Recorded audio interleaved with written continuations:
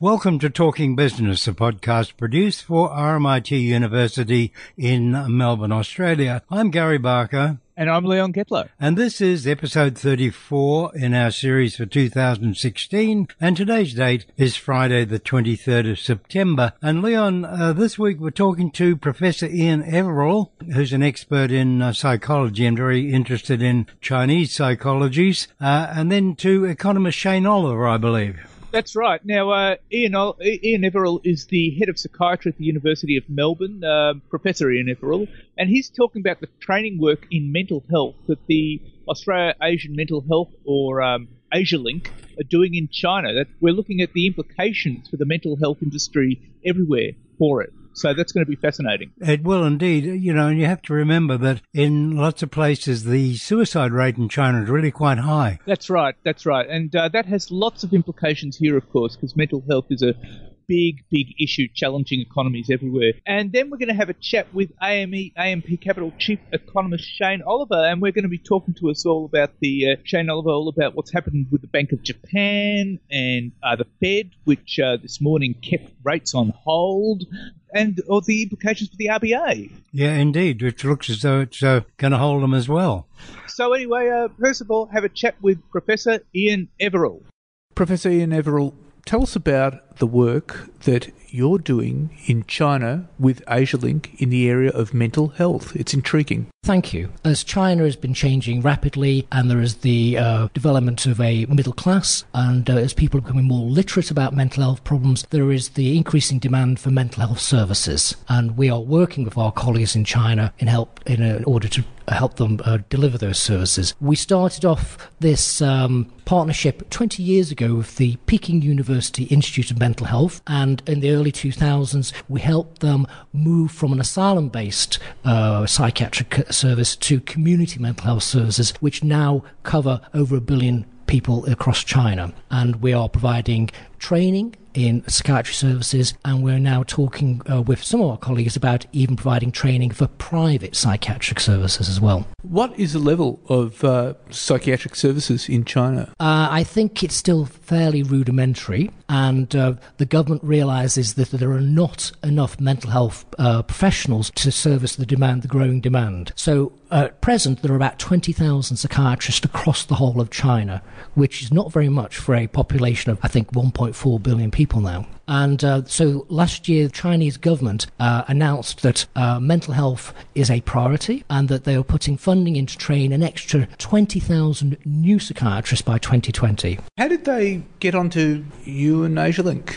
I mean, what was the connection? Us and the development of the relationship between ourselves and AsiaLink came personally through the director of the Institute of Mental Health at Peking University, Professor Yu Xin. He's an old age psychiatrist by training, and in 1996 he came to visit our then Professor of Old Age Psychiatry, Ed Chu, in order to get some training in child psychiatry, in adult old age psychiatry, and the relationship grew from there. And it was cemented when the Peking University was given money by the Chinese government to establish community mental health services across China, and he chose us as the partner because he'd seen the community mental health services we have already established here in Melbourne and wanted assistance in trying to replicate that model across China. So they were quite impressed by what they saw here.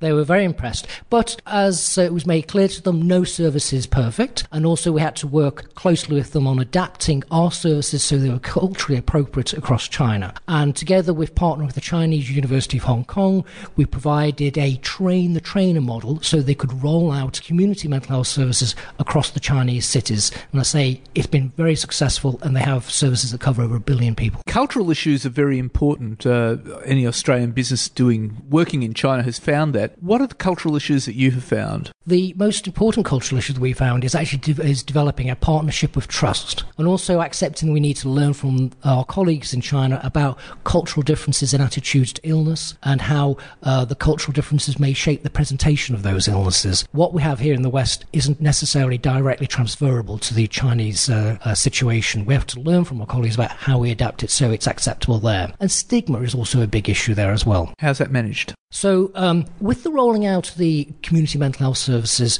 the so-called 686 project, they came across 3,000 people who were basically imprisoned. These were people who had no access to services, who were mentally ill, and the way their families coped with them was to either lock them in their room or shackle them in some way. And as these services were developed, the clinicians worked with the families to free those people, admit them to hospital, treat them, and then rehabilitate them back to their community. And so I think that also then led to a discussion with affected families about stigma, and that this was an illness, and to try to destigmatise the presentation of that illness. Do you think the changes in China, particularly in what we'd now call the middle class, is causing stress, and has that come within your purview? I think that the change in China, especially the rise of the middle class, as educated people, has made them more aware of mental health problems and mental illness. So mental health problems cover the high prevalence disorders such as anxiety, stress, depression, whereas mental illness is the severe depression and psychotic illnesses such as schizophrenia. So it is the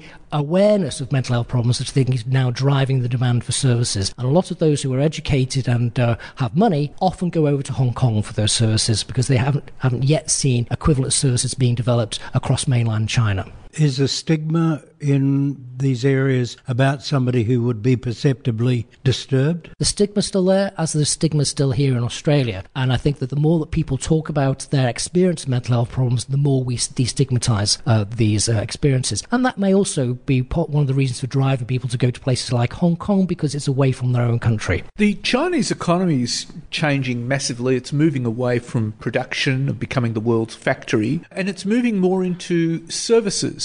And this presents enormous opportunities for Australian companies. I'd imagine what you're presenting here would be enormous opportunities for Australian health companies. This provides two sets of really important opportunities. One, for Australian health companies to actually provide our established models of care, especially in the private sector, that could be transposed into China. But also it provides opportunities for universities and higher education sectors to provide training and courses that could be provided in China, or mixed courses where people start some of their training off, say, a master's course in China, but spend some time here and then go back to China to complete their qualifications. Based on what you're saying about the need for trust, there would be a need for partnerships. Yes. And to develop that trust, wouldn't it? That's why we think it's been very important that we've worked with our colleagues for getting on for 20 years, because that trust is there, and we're often, I think, preferred in terms of coming to us for advice about how you set these things up, whether it's private healthcare facilities or providing training or research collaboration. The 20-year issue is quite important, isn't it? Because, I mean, you've given it time. Yeah. And so that would be telling Australian businesses they actually need to be patient and to give things time. It's not going to happen overnight. I think rare for things to happen overnight. Our experience is it takes a lot of time to develop those relationships. Also takes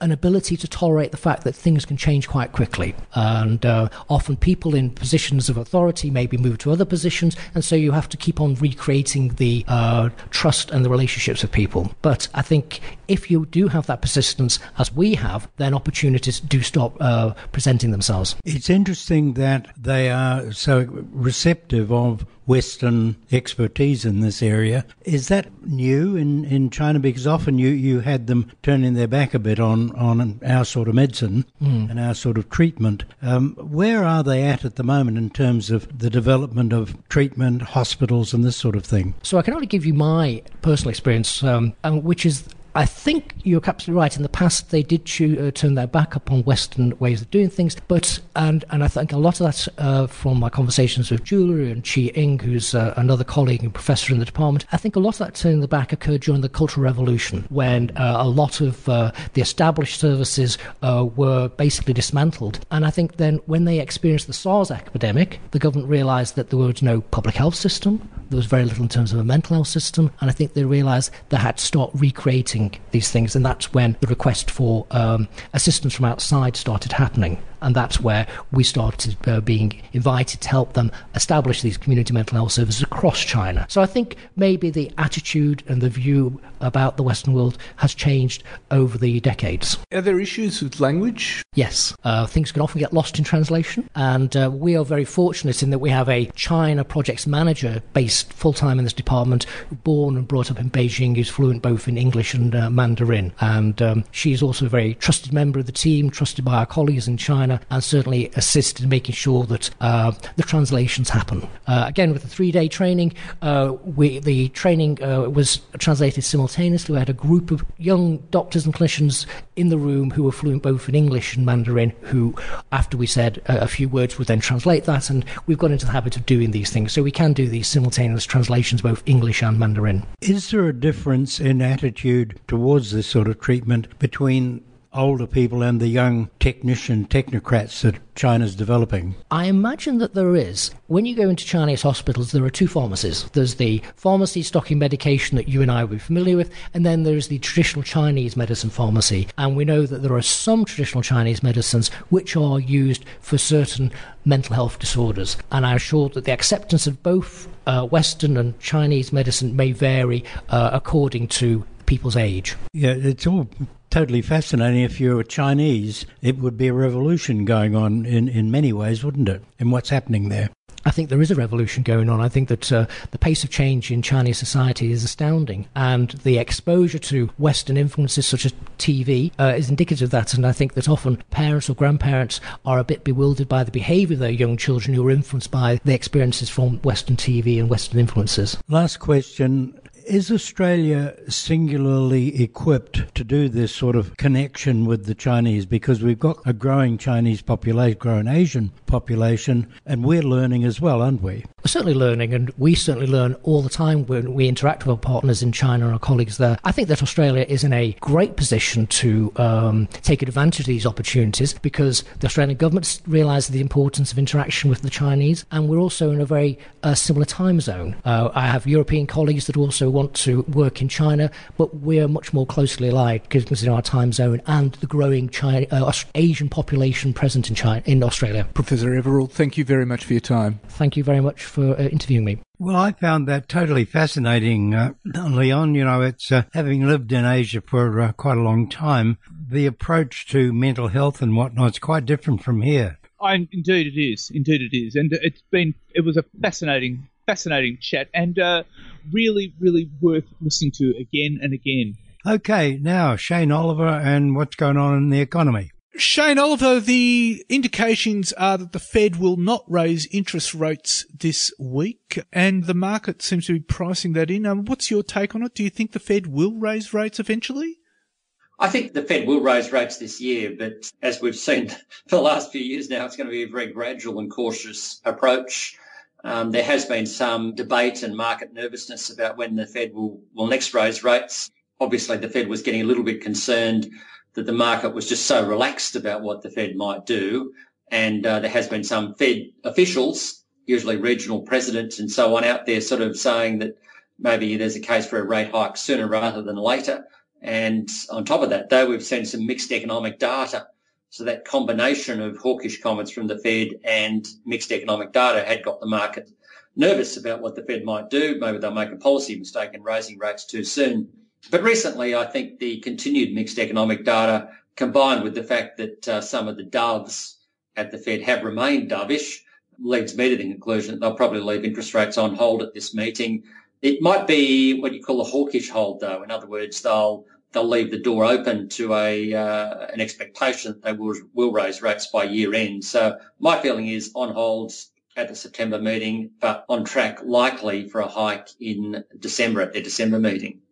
Certainly the different comments you've got coming in. You've got Rosengren saying one thing, you've got Brainard saying something else. That would indicate, wouldn't it, that there's going to be a lot of division, certainly some dissenting reports when the Fed actually issues its statement this week. I think that's right. I think there's a bunch of hawks at the Fed who are quite itchy to start raising or to continue raising rates, the argument being that the unemployment rate is close to being consistent with full employment and that inflation is close to the target of 2%. So if you look at the CPI that came out on Friday, it showed core inflation at 2.3%, whereas if you look at the private consumption deflator, which the Fed prefers to focus on, the core measure of the private consumption deflator shows inflation at 1.5, 1.6. So whatever it is, you take an average of those two, you're around 2%. So that's the hawks argument. The doves, Brainard and others would say, well, that's all well and true, but the main inflation indicator we focus on is still stuck below the target at 1.6 1.7, depending on which month you look at it, still below target. And the recent economic data, retail sales, the so-called ISM business surveys have all been on the soft side. And I guess there's still uncertainty about the global economy and the worries about the Fed raising interest rates causing upwards pressure on the value of the US dollar, resulting in a much greater de facto monetary tightening. I think Rosengren was the one that got the market most worried. He spoke Friday, a week ago now, and he was perceived to be a dove, but he sort of came in the camp saying that there's a case to continue raising interest rates, otherwise there'd be a build-up of imbalances in the economy. I sort of interpreted his comments as sort of not necessarily being consistent with September being on hold. He wasn't arguing for an imminent hike, so you could still argue his view was still consistent with a December hike. One thing I would say, though, is that all these officials coming out of the Fed with different views does lead to a lot of confusion on the part of investors, and it's probably a bit over the top. I think we've gone from a point where there perhaps wasn't enough transparency at the Fed, say a few decades ago, to now a point where there's too much transparency. It would be like the board of a major Australian company, each of the individuals on the board coming out prior to the next month's meeting and saying whatever they think the company should do, and that can lead to a lot of confusion on the part of investors. And we're maybe seeing the same thing in relation to the Fed, that it's just become a cacophony as opposed to a transparency. Now, if the Fed does raise interest rates, surely it would have to be in December, because we have a little matter of the US presidential election in November. Yeah, the Fed's never going to say it that way. That they will, they'll probably always say something along the lines of that if they feel the need to do something, then regardless of whether there's an election campaign on or not, they'll do it. I think privately the Fed would probably prefer not to do anything that causes any upset between now and the December election, such that they be seen as, taking the blame by one side of politics or the other in terms of the final outcome. And I think if you dig down privately again, probably the case that the most of the board members would prefer a continuation of the current approach to economic policy in the US, which is more likely under a Democrat than under Trump. Of course, none of them are going to admit that one, though. But I think those arguments still suggest that, if there's any doubt in their minds, that they probably prefer to wait till December, when it's well and truly after the election, rather than do it now. What's your take on the Bank of Japan, which happens to be meeting a few hours before the Fed? Well, the Bank of Japan's another interesting one. The Bank of Japan has set itself an inflation target. The government in Japan has growth targets. None of those are being met, and they don't look like they're going to be met anytime soon. So therefore, the market has been sort of the view that the BOJ needs to do more. And of course, the last few meetings, the market has been disappointed. There was a few crumbs thrown off the table at the last meeting regarding ETFs and a few odds and ends, but nothing substantive. And in the meantime, the Bank of Japan said that they're undertaking a comprehensive review, the results of which will be unveiled at this meeting this week. So I think what we'll see from the Bank of Japan is probably a conclusion from that comprehensive review that the policy approach that they've been using has worked.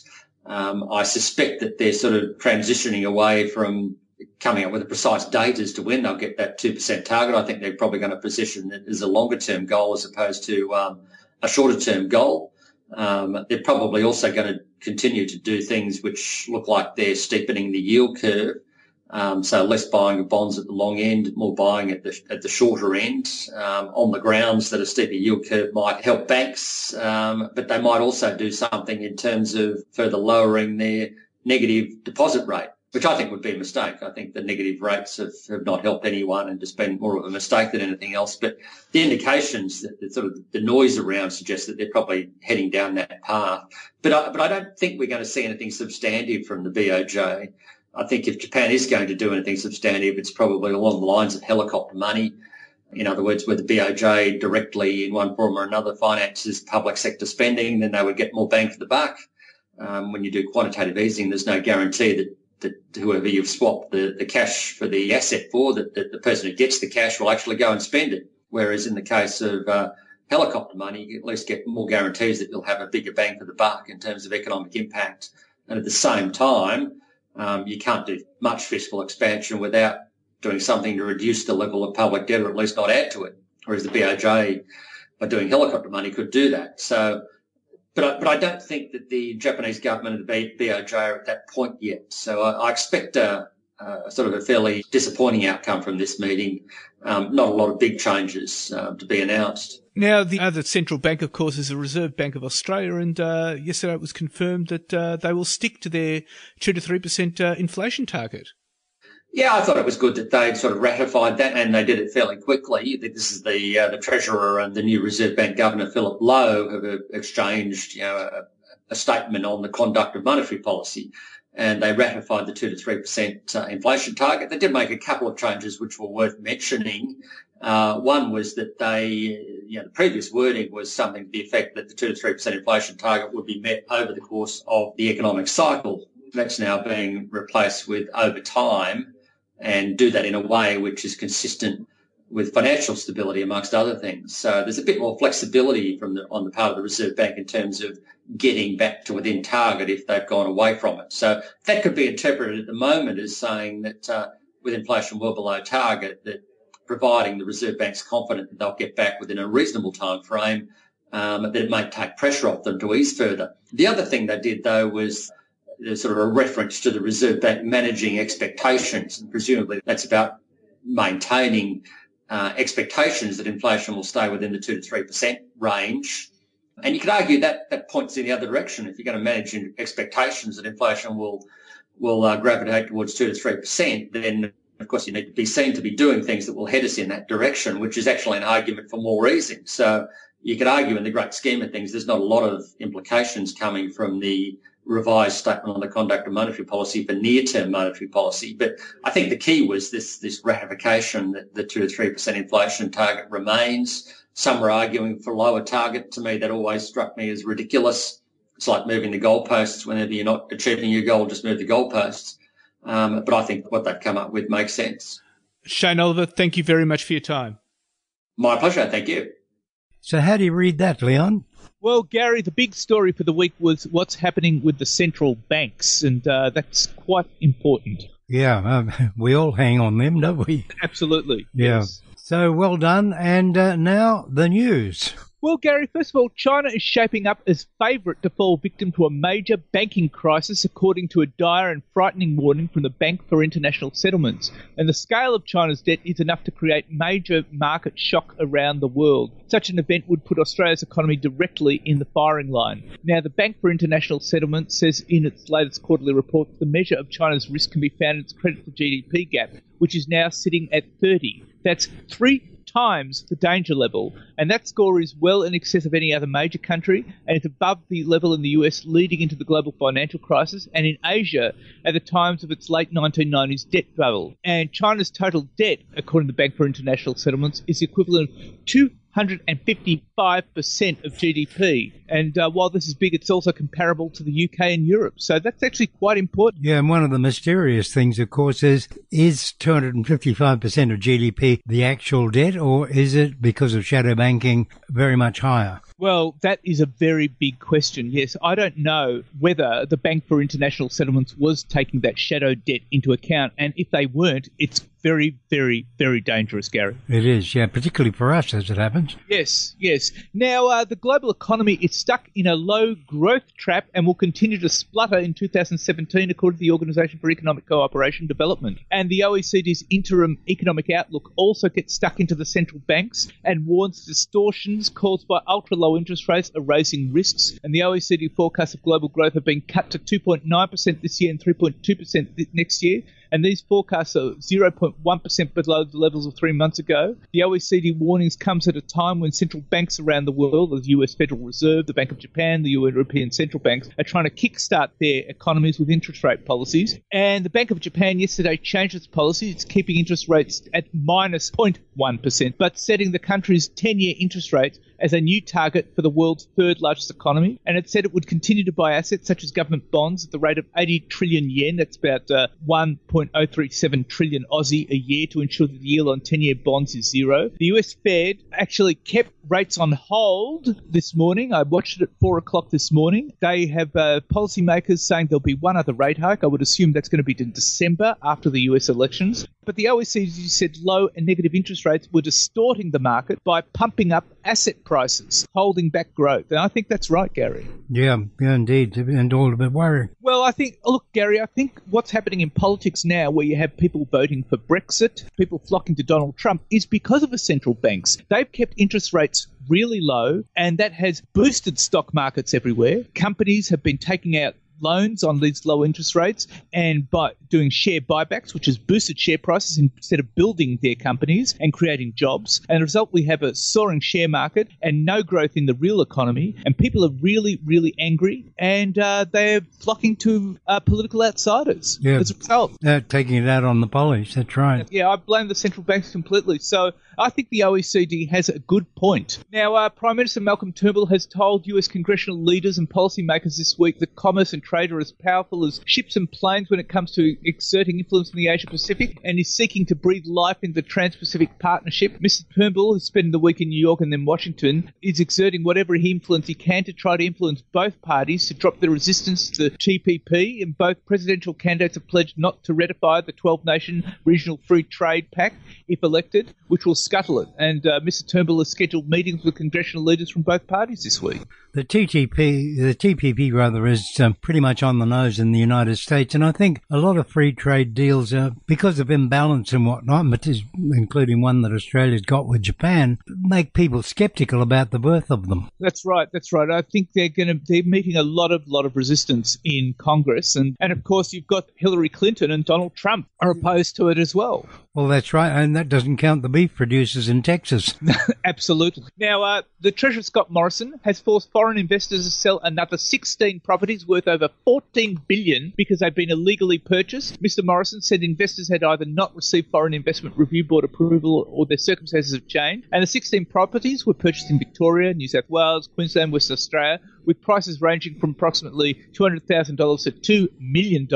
And the individuals involved came from a range of countries that include the UK, Malaysia, China, and Canada. And the coalition government has forced foreign nationals to divest a total of 46 properties, totaling $92 million. Now, illegal real estate purchases by foreign citizens can attract criminal penalties of up to $135,000 or 3 years imprisonment, or both for individuals, and up to $675,000 for companies. Now, the Reserve Bank is sticking to its long-standing 2 to 3% inflation target band under new Governor Philip Lowe. Dr. Lowe took over from Glenn Stevens, who retired at the weekend after 10 years in the top central bank role.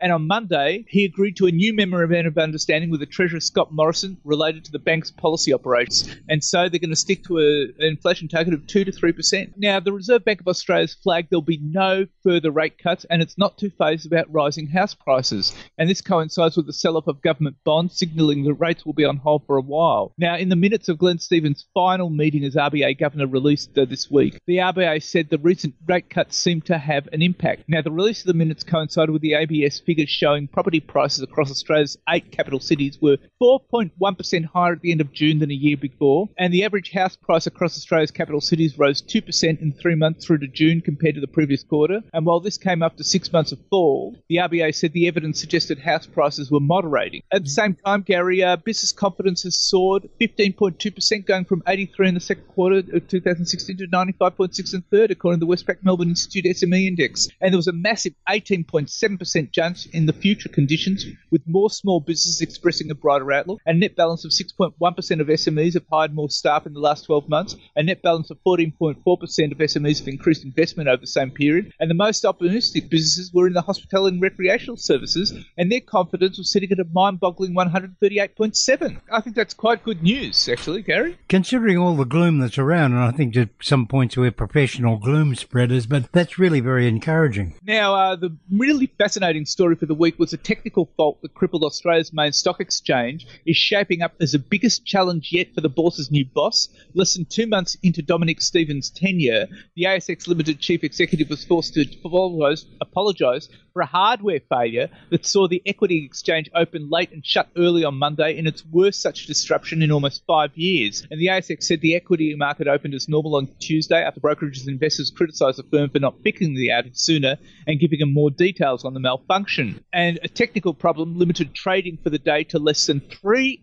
hours. Now, the issue arose from a hardware failure in the main database of the equities trading system and had a number of knock-on consequences that affected the operation of the market. And the Australian Securities Investments Commission, which regulates the nation's financial markets, is now investigating. It's not the first time this has happened, of course. Well, 2011, it went down for 4 hours. That's right, yeah. And of course, it came at a bad time when people were trying to position themselves in anticipation of what was going to happen with the Fed and the Bank of Japan. Now, embattled law firm Slater & Gordon says it's taking legal action against the UK company that sold it the disastrous Quindel professional services business that nearly put the law firm out of business last year. And in a statement to the market, Slater & Gordon said it informed Watchstone, formerly Quindel, that it intended to bring claims against it arising from the firm's purchase of Quindel's professional service division. And the lawsuit could help Slater & Gordon recover £50 million, that's 86.6 million Aussie, from Quindel's purchase price held in escrow as a warranty in case the deal went bad. Now, the statement provided no detail about where the claims would be made. Now, we know Slater & Gordon, which is the world's only listed law firm, bought Quindel in 2015 for $1.3 billion. And following the acquisition, the UK Chancellor announced plans to tighten personal injury claims, an area which generated the bulk of Quindel's earnings. And Slater & Gordon subsequently reported a net loss of $1.02 billion, with most of the impairment, which was $814 million, charged against the purchase of Quindel. And a few months after the Quindel acquisition, the Serious Fraud Office launched a criminal investigation into Quindel, which had reported a £375.2 million loss in 2014. In addition to that, the Financial Reporting Council started probing into Quindel's current and previous auditors. And Slater & Gordon, of course, copped it bad for not doing sufficient due diligence on the purchase. You would have expected them to do it, Gary. Well, it's supposed to be a very smart law firm. What were they doing? That's right. I don't really see how they can complain if what we hear is correct. Absolutely. Now, the Victorian government has sold the Port of Melbourne for a record $9.7 billion to a consortium of 4 pension funds, including the Future Fund, Queensland Investment Corporation, New York-based Global Infrastructure Partners, GIP, and Canadian pension group OMERS. And that's really interesting because the Victorian government was only expecting to get $7 billion. Instead, they got $9.7 billion. Now, the Lonsdale Consortium signed a 50-year lease for the biggest container and cargo port in the country, with 10% of the lease proceeds to be invested in regional and rural infrastructure projects, totaling $970 million. And the plan is also to create a new $200 million agriculture, infrastructure and jobs fund to boost exports and support farmers. I think that's really good that the Victorian government's done that. It's amazing, actually, when you think about what the future life of the Port of Melbourne might well be because of the constriction of the bay. And the size of the ships that are coming in. Yep, they're getting bigger. The average container ship being built today is half a kilometre long. That's enormous, Gary. Absolutely huge. These overseas pension funds regard the Port of Melbourne as prime territory. Well, imagine if it was built and added into the city. I mean, it's right on the edge. That's right. As real estate, it's enormously valuable. Finally, Gary, the big story of the week, I thought, in terms of companies, was TPG Telecom's profit. It surged 71.6% to $384.6 million with the additions of iNet's earnings because it acquired iNet last year. However, TPG's share price plunged 21% because analysts downgraded the company's 2017 earnings with expectations that the NBN Co will be charging ISPs access fees 4 times higher than they are now in order to cover its $40 billion in capital costs building its networks. And TPG's earnings figures, however, confirmed the strategy behind its acquisition of Perth-based iiNet for $1.4 billion last year. I would expect the deals in this market to continue in order for these providers of retail broadband services to maintain their margins. The government's in a prime position, as is Telstra, which got $11 billion for a rather elderly copper network, and TPG's the newcomer, and I think it's going to get a bit bruised. It was interesting looking at their figures. Their revenues came out to $2.4 billion, nearly double the $1.3 billion recorded last year. Earnings before interest, tax, depreciation were up 75.3% to $849.4 million. Operating cash flow was at $759.2 million compared to $492.8 million the year before. And TPG said iiNet contributed $242.6 million in the 11 quarter months post-acquisition. And TPG consumer EBITDA rose 6.7% to $255.7 million. And that division added 64,000 broadband customers in the year to finish with 885,000 of them, and also provide another 304,000 mobile subscribers. Yes, it's done very well. I mean, David Teo is really a very clever man, but it also, I think, proves that price is more important to a lot of consumers than broadband speed. And that's it for this week, Gary. And next week, we're going to have a fascinating interview with Trevor Dietz from PBS Technology. Yep, indeed. That'll be good. And, of course, another economist. That's right. And in the meantime, you can tune into us on Twitter at TalkingBizBizz or on Facebook. Take care, and we look forward to talking to you next week.